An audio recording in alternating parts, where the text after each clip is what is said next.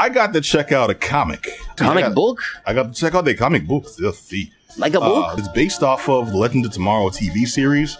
The actual plot point is Legend of Tomorrow, a collection of powerhouse tales in one anthology. Some of comics' most legendary talents launch new tales of Ronnie Raymond and Professor Stein back together as Firestorm, which in itself is based off of... Watched. You've never watched? I don't think so, no. It's not a bad show. Did you ever watch Doctor Who? No, Doctor Who is too big for me. I haven't found an entry point. Way to jump into that. One of the side characters, but a very notable and actually pretty well liked side character, is one of the main leads on the Legend of Tomorrow TV show.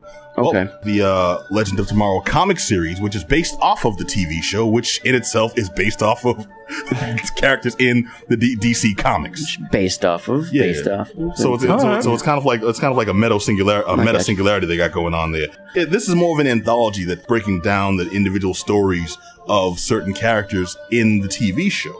All right. And it's trying to make a link between the characters in the show and their progression as characters. What I think is weird is this book is sticking to the comic universe characters. So there's differences in the characters on the show, but this is basically retelling Firestorm, which I don't think anybody read but me.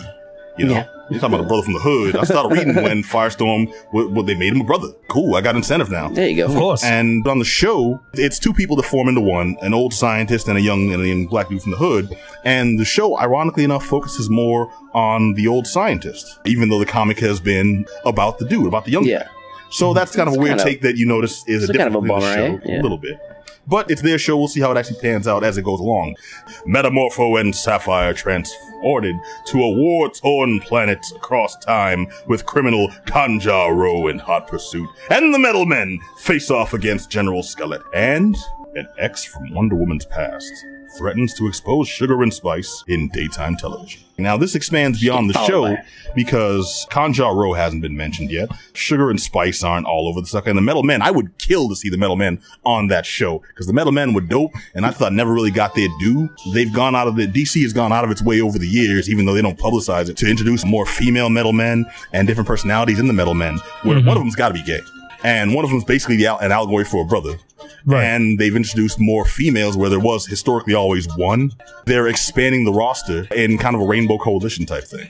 I mean, as time goes on, they most likely will, just the direction in which we're going. I know they're a little on the slow end of it, but I truly believe they'll make that change. Well, yeah, but they play this close to the chest, and I'm like, if you want to publicize anything, stop pushing Batman versus Superman on us and crap like that. You doing actual progressive things on the side. Don't downplay this. Put that in the forefront. People are going to pay attention to that more likely. Well, they've tried to do it when people like Judd Winnick were writing books with like Metamorpho, with Indigo, with different characters that represented these underrepresented classes.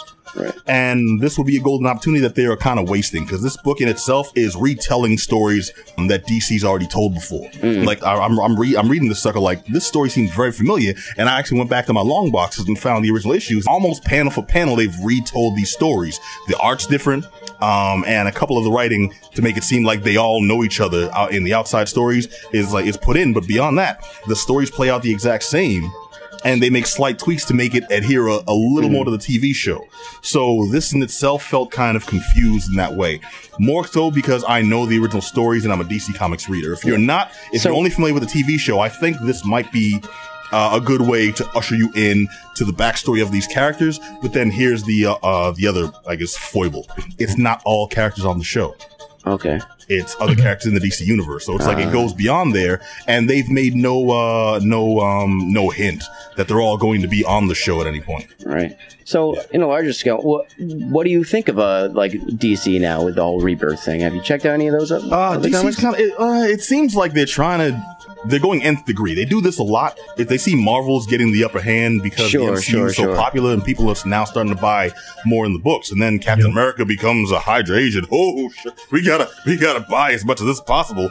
And DC feels like they're slipping by the wayside because of things like BVS sucking donkey balls. And I mean, Well, much of it is they're trying to get back to their bread and butter, though, because I know Batman and Superman will consistently be their bread and butter. Also, even though I agree with you, but I think it's one of those, like you said, because they're getting whooped up by the MSU. It's like, what do we do? Well, these are our staples. These are our cornerstones, man. We can't go wrong with Batman and Superman, because even though BVS was just horrific, even despite that, even if they drop the BVS Part 2, people will still go see it purely because it's Batman and Superman. Yeah. So I mean, I think that's why they're just falling back to their default. I mean, they're going to these things, but that also is like, I know with the Flash, they bring back the Wally West, but that's like that was a black character for a little bit. Now it's not, so they're kind of like losing some. Well, here's one of DC's main problems, which I mean, there's tons of problems, but one of the main ones is they'll do something experimental and then they won't stick with it. Right, and that's where like so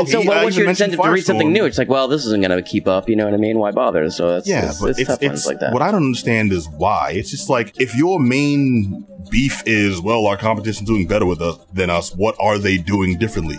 Well, they give characters time to grow. They give stories time to develop. They don't reboot their universe every 5 years. Yeah, I don't know how good it's going to be, but I will say that original, I mean, we were talking about it before you got here, that original Rebirth episode, book, I'm sorry, I thought was really good. Are you really attached to Watchmen? Yes, but I'm just saying all the way up until that point, like, I can forgive 2 pages. I'm just saying, like, all the way up, it was actually like just an engaging read. I thought it was done really well. Okay, so you're talking about. So I didn't really like the Watchmen drop at the end. I just didn't think it just was so weird. I just didn't see how it was connected. But my thing with DC is they've done crossovers before where they have characters in different universes that are basically allegories for other characters. Yeah. They had Batman meet Midnighter.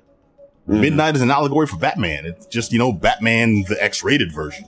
Same thing with Apollo and Superman, So, well, basically, we've gotten kind of off the point of Legend of Tomorrow. This book in itself, I've come to find, is a decent read if you're not familiar with these characters and if you're not really like into the DC comics, but you have an affinity for the Legend of Tomorrow show. And the problem is, it stops there. If you are a fan of DC Comics, and if you are a fan of, you watch the show, you are a fan, you don't, it doesn't matter. If you like the show itself, this might confuse you a bit, even though it's meant to expand on the character stories and give you a little more depth. It doesn't focus specifically on the characters on the show. I'd love to know more about Rex Mason. Yeah.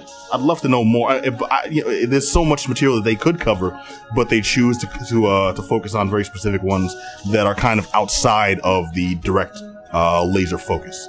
So it will confuse you if you're not. It's going to alienate people like tuning in to see something directly from that. Yeah. It's actually a good story. So this is not what I'm trying to get. Okay. No, they have good people on this, man.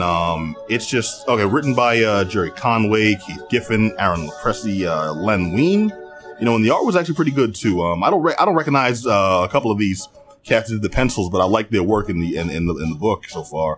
Yildiray Sinar. Bilquis Evely. I don't know those names, but the artwork has actually been pretty solid.